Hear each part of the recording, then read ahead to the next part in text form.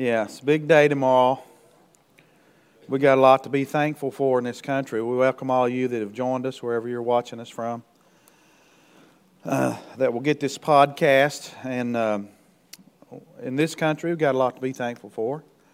I know there's frustrations in some ways with a lot of stuff that people do against God, but and then all of us individually have a lot to be thankful for. I think I mentioned this last week that Hanukkah was a holiday that the people themselves started in response to God giving them the victory.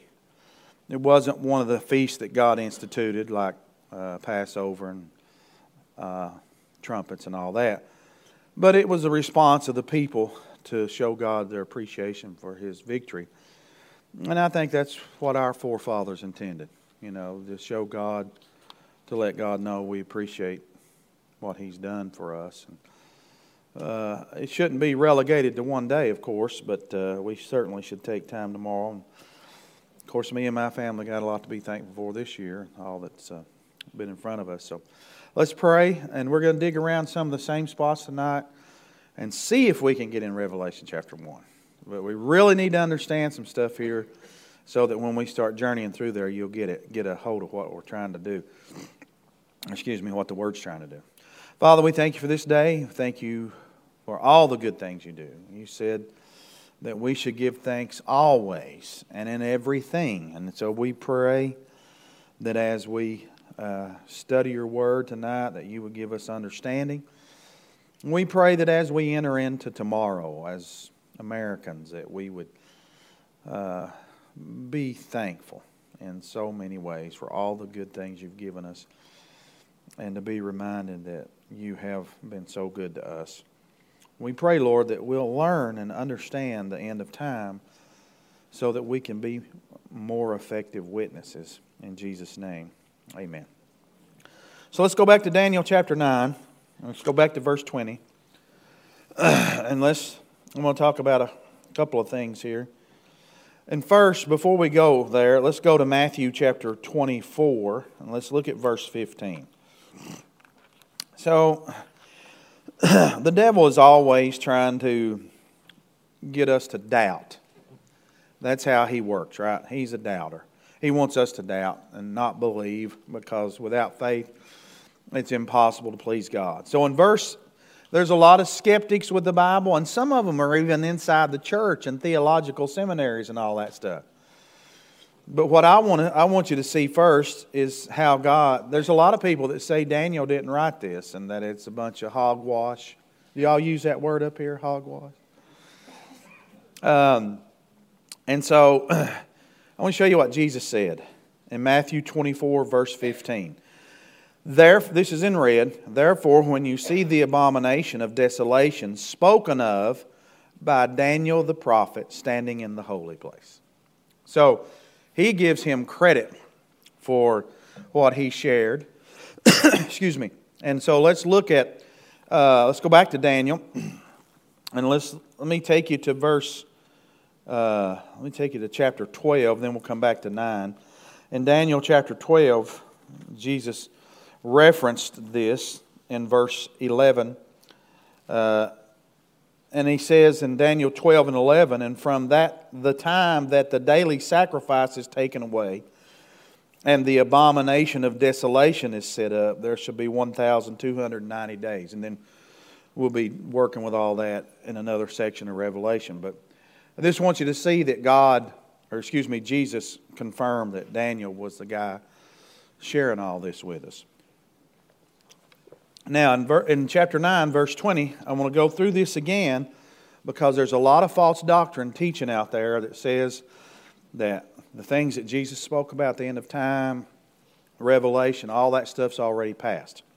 And in fact, if you go to Thessalonians, one of those epistles, Paul's writing those guys and reminding them, because they were afraid that the Lord had come and they had missed it. Somebody had tried to deceive them. And so he was writing to tell them, hey, that day will not come unless, and then he gives them some signs. So in verse 20 it says, now while I was speaking, praying, and confessing my sin and the sin of my people Israel, and presenting my supplication before the Lord my God, for the holy mountain of my God. Yes, while I was speaking in prayer, the man Gabriel, whom I had seen in the vision at the beginning, being caused to fly swiftly, reached me about the time of the evening offering. And he informed me and talked with me and said, O Daniel, I have now come forth to give you skill to understand. At the beginning of your supplications, the command went out, and I have come to tell you, for you are greatly beloved. Therefore, consider the matter and understand the vision. So Gabriel's shown up to give him some understanding. And like I said last week, no pun intended, that the word weak doesn't mean weak. So we struggle sometimes bringing over words to our English language. So this Hebrew word is Shabuah, and it means a period of 7. Okay? So Hebrew is the most contextual language I know of, and you got to understand, and I'm going to clear this up. You'll see it clearly when I get done here in just a few minutes. It has to be. So you have to read the whole context to understand this word Shabuah can mean 7 days, it can mean 7 years, it could mean 7 months, it could mean 7 minutes. It can mean a lot. They use that word to illustrate a period of 7, and then the context of what's around it, you'll know whether he's talking about days, weeks, months, or years. In this case, it's years, and you'll see that plainly, I think, when I get done. The Hebrew and Greek language is a little more extensive than the English language. I know the English language is crazy in a lot of ways, but when you come to the Greek, they can do things we can't do.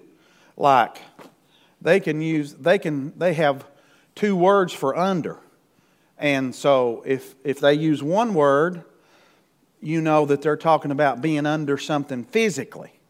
If they use the other word, you know they're talking about being under something emotionally. That's how the Greeks. So we can't do that with the English language. We got to have all kinds of adjectives and stuff to describe what we're talking about, right? If you say I'm under it, then we need some more words in there to decide if you're under a car working on it or if you're under an emotional strain or whatever. And so the Hebrew and Greek are pretty good languages to describe things. And then he says 70 Shabuahs, 77s would be a good way to read that, are determined for your people and for your holy city to finish the transgression, to make an end of sins, to make reconciliation for iniquity, to bring in everlasting righteousness, to seal up the vision of prophecy, and to anoint the most holy. That stuff's not happened. We woke up this morning to another mass shooting, didn't we? Somebody killed a bunch of people at Walmart in Virginia. I mean, it's everywhere. Sin has not stopped. And according to what he's saying here, when this prophecy's over, sin will be done. And so that right there refutes all these people that are saying all this stuff's already happened. You got to be blind. Well, you could even be blind and still not know, or still know that this world is full of sin. I mean, it's everywhere. And so these things have not happened. There's not been, there's not finished transgressions. We still see the results of sin. It's happening every day. Sin has not been made an end of. There's not been any reconciliation for iniquity. And everlasting righteousness has not been brought in. And the most holy, which is Jesus, has not been anointed King of Kings over the whole earth. He's waiting for that when He comes back. So these things have not happened. So that refutes, I wish people would read their Bibles. Now, how many remember who Sir Isaac Newton was? He was a Christian, a believer, a solid believer from everything I could read about him. This is what he said. I want you to listen to this. This is prophetic. This is what he said. He said, about the time of the end, speaking of the end of time, a body of men will be raised up who will turn their attention to the prophecies of the Bible and insist upon their literal interpretation in the midst of much clamor and opposition.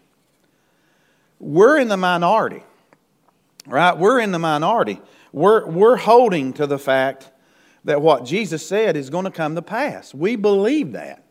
A lot of people make it allegories. A lot of people say it's already happened. But he said in the last days, Sir Isaac Newton said, there's going to be some guys who turn their attention to prophecies and insist upon their literal interpretation in the midst of clamor and opposition.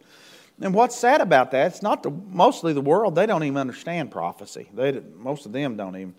But it's inside the church. And I read a sign one time on a church that said, and I thought this is pretty straight to the point. It said the devil don't want to shut the church down. He wants to run it.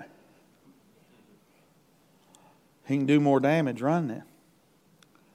You know, how many people are getting deceived? I've seen some of my closest friends buy into some of this stuff. And I want to know why they're not holding on to the Scripture and realizing, hey, when this thing's over, all the things Jesus and Daniel and these prophets talked about, there ain't going to be any more sin. Well, we're a long way from that. There's sin everywhere. So he says there's going to be some men that are going to stand their ground, but we're going to be in the minority. Us people that believe that what Jesus said is going to come to pass. Now, remember, in the New Testament, the rich man had died and Lazarus had died. The rich man went to hell. Lazarus went to Abraham's bosom or paradise. Excuse me.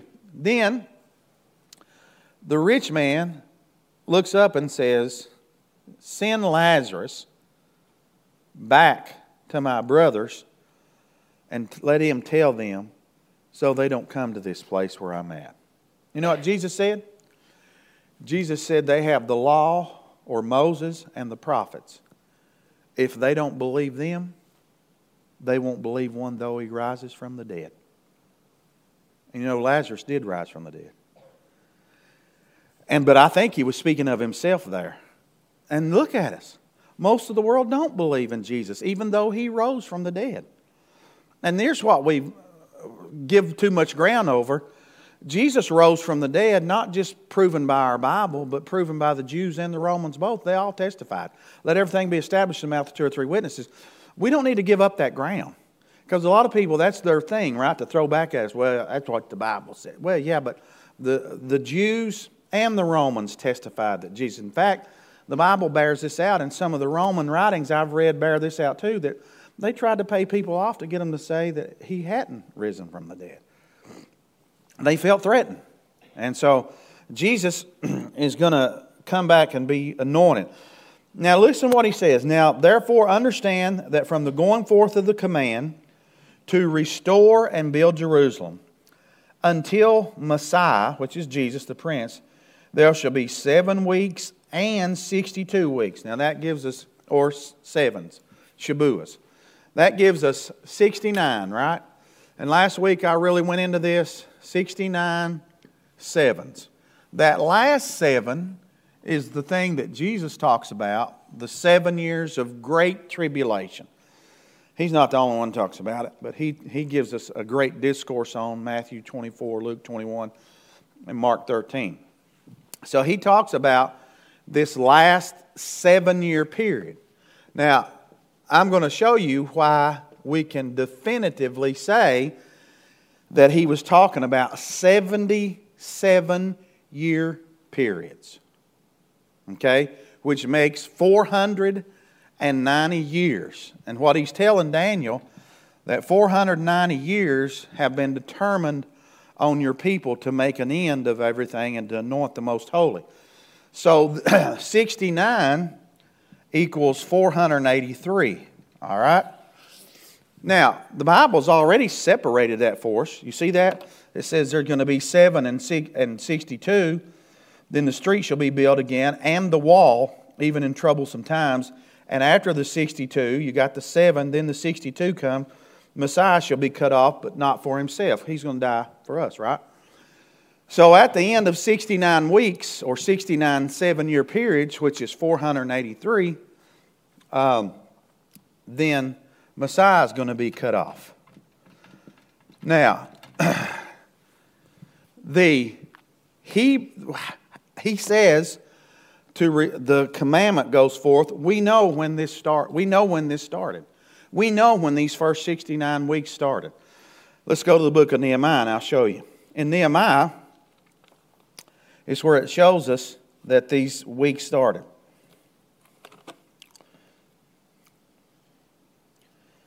Let's go to Nehemiah chapter 2, I believe. Nehemiah chapter 2. Verse 1. I'm trying to get there. Nehemiah chapter 2, verse 1. Look at what he says.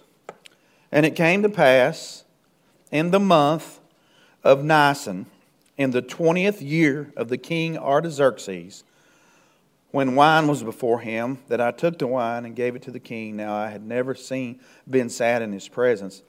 Therefore the king said to me, Why is your face sad, since you are not sick? This is nothing but sorrow of heart. So I became dreadfully afraid and said to the king, May the king live forever. Why should my face not be sad when the city of the place of my fathers' tombs lies waste, the gates are burned with fire? Then the king said to me, What do you request? So I prayed to God of heaven, and I said to the king, If it pleases the king, and if your servant has found favor in your sight, I ask that you send me to Judah, to the city of my fathers, that I may rebuild it. And he did. So that is where this prophecy hinges. These first 69 7-year periods start with the commandment to restore and build Jerusalem. He tells us when that happens. It's in the 20th year of the reign of King Artaxerxes. Even the world, the Encyclopedia Britannica, which is not known for being overly Christian friendly, tells us that Artaxerxes' reign started in 465 BC. 465 BC. So this commandment to go forth and build happened 20 years after that. So that would be 445 BC. 69 7-year periods adds up to 173,880 days. This may solve the equation if people were honest and open enough about it. From March the 14th to 445,000, which is Nisan or Nisan. All right, he said in the 20th year king came to pass in the month of Nisan, and he goes on to give us the dates. From Nisan in 445, the end of that would be April the 6th, 32 AD. And Jesus' first year would be counted as 0. So those 69 7-year periods started and ended there, which is exactly the time that Messiah that would have been cut off. So now we see these first 69 7-year periods. Now, when you go in the New Testament, Jesus had a question asked him. He said, I believe it was Peter said, how many times do we have to forgive somebody? Right? Have you ever felt that way? How many times? He said 70 times 7. What's that come out to be? 490. Now, Jesus knew that we weren't going to have to forgive somebody 490 times in one day. I mean, I doubt anybody's ever been, except for the Lord. He's probably been sinned against 490 times in one day. What was he saying? Because an end is made with these 77-year periods, he's saying you got to keep forgiving until this thing's over. You're not allowed to have unforgiveness. And it's hard sometimes, I understand that. Now, why were we able to separate the 69th from the 70th? Well, number one, Daniel does it here. He does it. Because, let's go back to Daniel and I'll show you what he's saying here. He says, after 69, Messiah is going to be cut off. And that's the time frame he would have been cut off. He said, after he's cut off, he said, he's going to be cut off, but not for himself and the people of the prince who is to come. So there's a people around working, and they're going to be used to sacrifice the Messiah, quote unquote. And this prince that's going to come, which is the Antichrist, is going to be a part of this people group. He shall destroy the city and the sanctuary. The end of it shall be flood until the end of the war. Desolations are determined. So what happened after Jesus was crucified and rose from the dead? In 70 AD, the city was destroyed again. It was rebuilt starting in 445. And then after Jesus was Messiah, or was crucified and rose from the dead, then it was destroyed again. Rome came in and ransacked it. Now, if you remember and we'll get into more of this, the statue that Daniel saw, that Nebuchadnezzar saw, that Daniel interpreted, it had all these empires. But then it had the Roman Empire.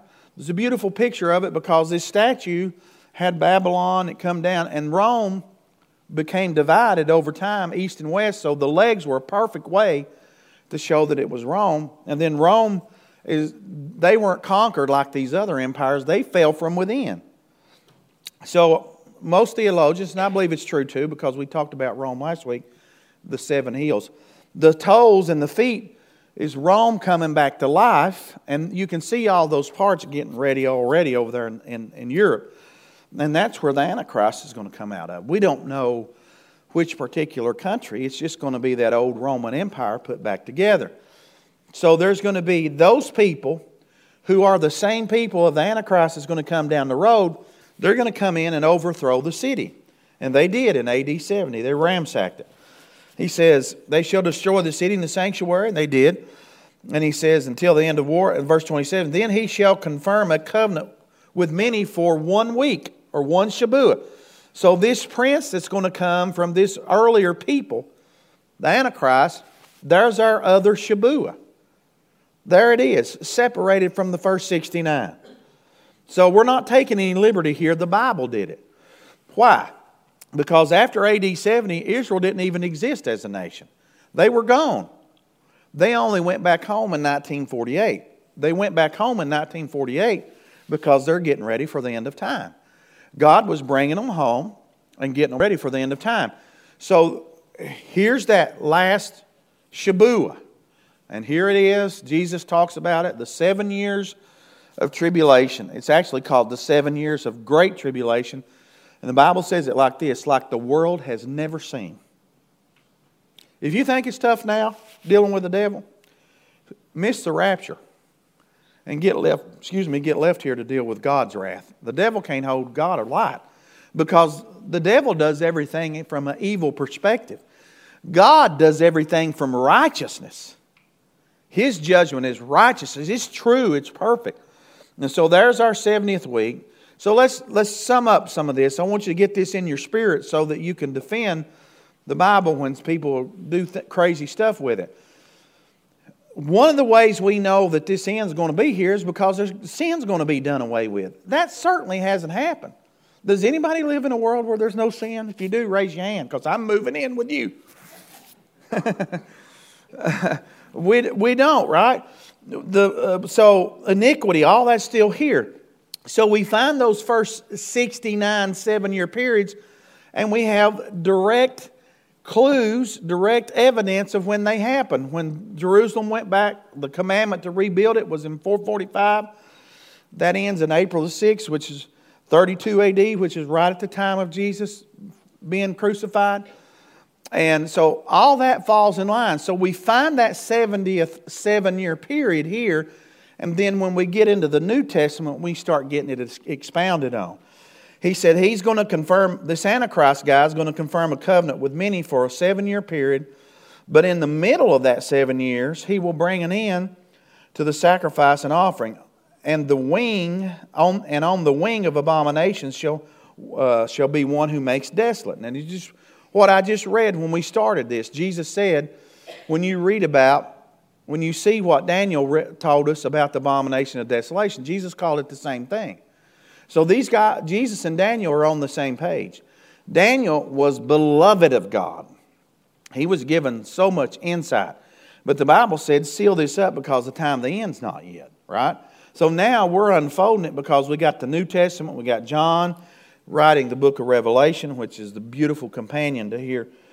And he says he'll confirm this covenant, but in the middle of the week he'll bring an end to the sacrifice and offering. He'll cause this abomination of desolation. And we were talking earlier before church that that's when the Jews are going to realize that they missed Jesus. The Jews as a whole don't believe that Jesus has come yet. Now, some of them do. We call them Messianic Jews. But they don't believe as a group that Jesus has come yet. And so, but they do. Here's what a lot of people don't understand. They do believe in the Messiah. They're waiting for Him. But Paul told us in Romans 11 they were blinded because of their sin, their unbelief. So when Jesus showed up, they didn't recognize Him. Then the Gentiles had a time where they were wooed in. So right in the middle of this 7 years, 3.5 years in, is when this is going to take place, what Daniel's talking about and Jesus mentioned. When this happens, in the middle of the tribulation, the abomination, I just abbreviate that, of desolation, that's when the Jews' eyes are going to be open, and they're going to realize they missed the Messiah. They're going to realize this guy's Antichrist. They know all of it. In fact, if you've got a Jew who is serious about their relationship, and they just studied the Old Testament, they don't look at the New Testament, an Orthodox Jew, then they understand that what happened in Egypt is a picture of the end of time. All those plagues, they understand that. So their eyes are going to be open in the middle of this tribulation period with what Jesus and Daniel calls the abomination of desolation. So the Antichrist is going to come in and he's going to make a covenant or a pact with them, act like he's on their side, and then he's going to turn on them. Because the devil hates everything God's doing. So when the babies were born, just like Moses, the devil tried to kill them all. When Jesus was born, Herod tried to kill them all. The devil is trying to stop God's plan, but the good news for us is he cannot. So let's go to Luke chapter 21. Let me start in verse 20. I'm going to back up. We didn't get into all this. He says, "But when you see Jerusalem surrounded by armies, then know that its desolation is near. Then let those who are in Judea flee into the mountains. Let those who are in the midst of her depart. And let not those who are in the country enter her. For these are the days of vengeance. All things which are written may be fulfilled. But woe to those who are pregnant and to those who are nursing babies. In those days, for there will be great distress in the land and wrath upon the people. And they will fall by the edge of the sword and be led away captive to all nations. And Jerusalem will be trampled by Gentiles until the times of the Gentiles are fulfilled." That passage is about AD 70. It's clear. But it was still prophecy when Jesus spoke it, because he was crucified in 32 AD or thereabouts. And so you had another 38 years coming before this happened. So he was prophesying to them.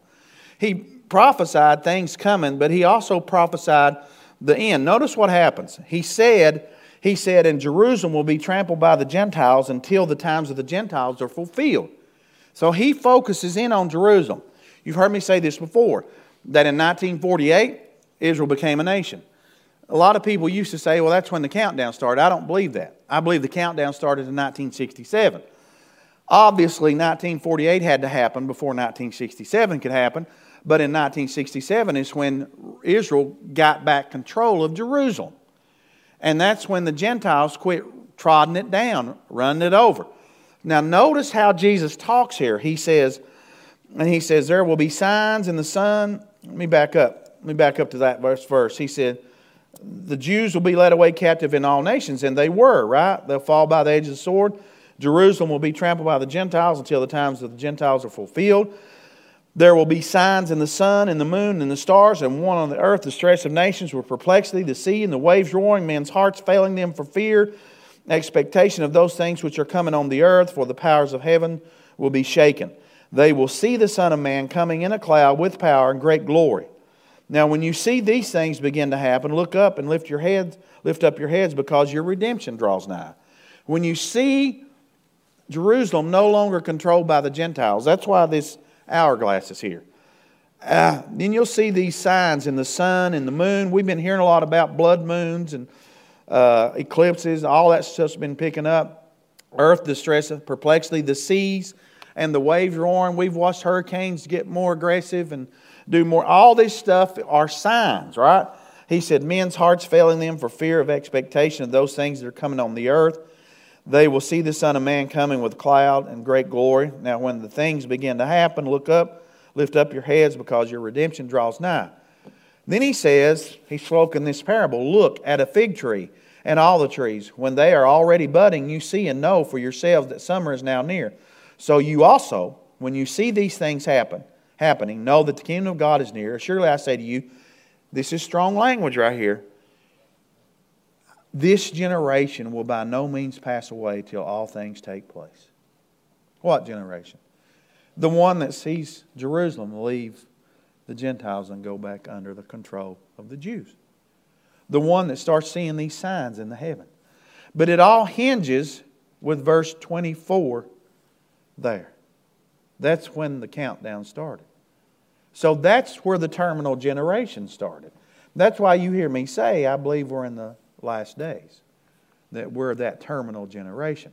We don't know the day nor the hour. The Bible speaks right, clearly about that. Nobody knows the day nor the hour. But I read to you last week from Thessalonians, Paul said, and let's go back there. Let's run a couple of places here before we close. I know everybody's got family and stuff going on, but in 1 Thessalonians, he says, this is why you got to read and keep everything in context. You can't take one. That's why we got 90,000 denominations, because they take one verse and try to build a whole church on it. He says, but concerning the times and seasons, brethren, you know, you have, in 1 Thessalonians 5, verse 1, he says, concerning the times and seasons, brethren, you have no need that I should write to you. For you yourselves know perfectly that day, all right, listen closely how Paul says this, of the Lord so comes as a thief in the night. For when they say peace and safety, then sudden destruction comes upon them as labor pains upon a pregnant woman. They shall not escape. Have y'all noticed how many people are saying in our world, we need somebody with some answers? We're getting primed for the Antichrist. He's going to show up and have all the answers, quote unquote. He says when they say peace and safety, then there's going to be destruction. Now listen what he says in verse 4.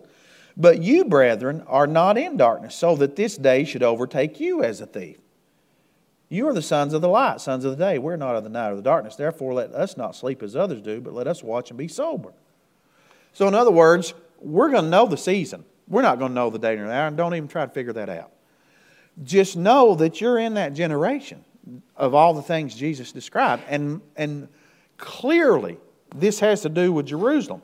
You would argue with me and say, hey, well, they've had earthquakes, they've had hurricanes. Yeah, okay. Maybe they've had blood moons before. But Jerusalem, going back into the control of the Jews, they've not had that before. And that was what all this hinged on. And that's why we are living in the terminal generation. Let's go to Luke 21 one more time before we close. So then he says in verse 32, surely this generation will by no means pass away till all things take place. Heaven and earth will pass away. Now think how much emphasis he's putting on this. This generation will by no means pass away till all things take place. Heaven and earth. What generation? The generation he just told us about that sees these signs, starting with Jerusalem going back under the control of the Jews. And then these other signs, they start coming. He says, this generation will not pass away till all things take place. And then he emphasizes it again. Heaven and earth will pass away, but my words will by no means pass away. I mean, keep it in context. We know that's a rule anywhere Jesus talks, right? Whatever he says is not going to pass away. It's going to happen, right? We know that. We know he's the King of Kings, Lord of Lords. He's the Word made flesh. But he says that in the context of the end of time and trying to give us some clues. And you've heard people say that Jesus didn't speak of the rapture, but we see that he alludes to it. This is the only place in the Bible. And Paul said in Corinthians, when he starts talking about the rapture, he says, behold, I show you a mystery. We shall not all sleep. Some of us will be changed. The dead in Christ will rise first. Some of us will be changed in a moment, in the twinkling of an eye. Why do you think Paul was given that revelation to expound? Because he was the apostle to the Gentiles. He was a Jew, But His ministry was to the Gentiles. And the rapture is going to be primarily made up of Gentiles because the Jews have rejected their Messiah. So all this stuff is fitted together beautifully by the Holy Spirit. But let's see what Jesus says here. He says, "Take heed to yourselves, lest your hearts be weighed down with carousing and drunkenness and cares of this life, and that day come upon you unexpectedly." Jesus is basically saying the same thing Paul's saying. You shouldn't be caught off guard if you're my follower, right? And then he says, "For it will come on a snare on all those who dwell on the face of the whole earth." But look what he says to his followers. "Watch therefore and pray always that you may be counted worthy to escape all these things." What things? The things he just talked about, which are things that are going to happen during the tribulation period. The abomination of desolation, all those things.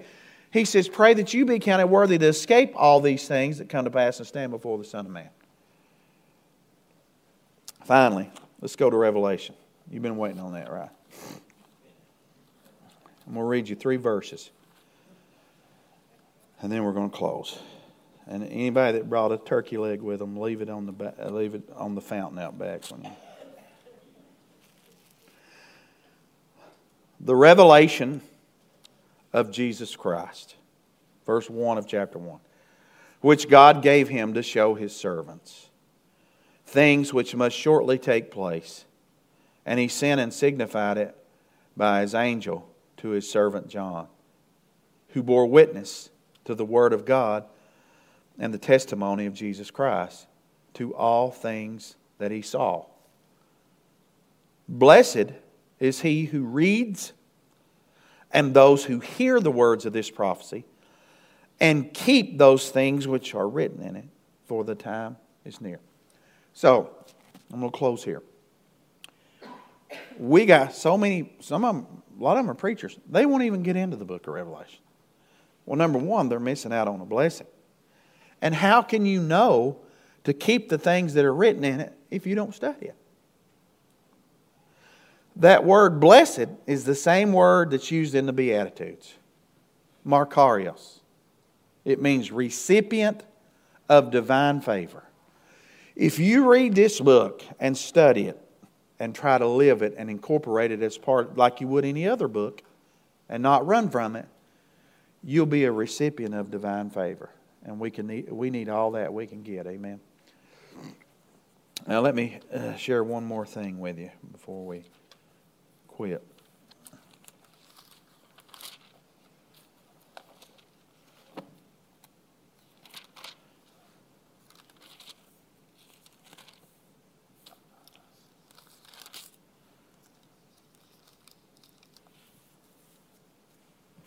I want to remind you of this for tomorrow. This is Paul. Rejoice always. And He's helping me with that. And I'm going to share something with you Sunday that I've not shared yet, that God taught me through all this, that I went through. He said, rejoice always. That's our call. Even when we get persecuted and even when we go through hard times, we suffer in the flesh, whatever. Then look what he says. Pray without ceasing. Somebody said, how can I do that? Just keep your mind toward God. I can pray. I can pray at the drop of a hat. I know many of you do that too, right? You don't have to have your eyes closed. You don't have to be on your knees. You might be on the job and need to call God down right there on the spot. Talk to Him. You're His son, His daughter. He'll listen. And then he says, in everything, give thanks. For this is the will of God in Christ Jesus for you. That's not always easy to do. But we give off a testimony when we are thankful in all things. That's God's fragrance. You remember these guys in the New Testament. They rejoiced when they were persecuted and went to jail because they said God counted us worthy to suffer. If we suffer with Him, we will reign with Him. And I'm wanting to do that, aren't you? Let's pray. Father, We thank you for your grace and mercy. We thank you for this time we've had together. I pray everybody will be able to fellowship tomorrow and be thankful and reflect on all the goodness you've brought in their lives. And pray for John and Drew and Ben, their whole family, what they're dealing with. We pray for the Gibson family, what they're facing tonight. And we're thankful, Lord, that you're on our side. No matter what, you're on our side. Help us to be thankful tomorrow. Help us to be thankful in front of people that we might have been bashful about being thankful in front of before. Let us let them know that we know where our blessings come from. In Jesus' name.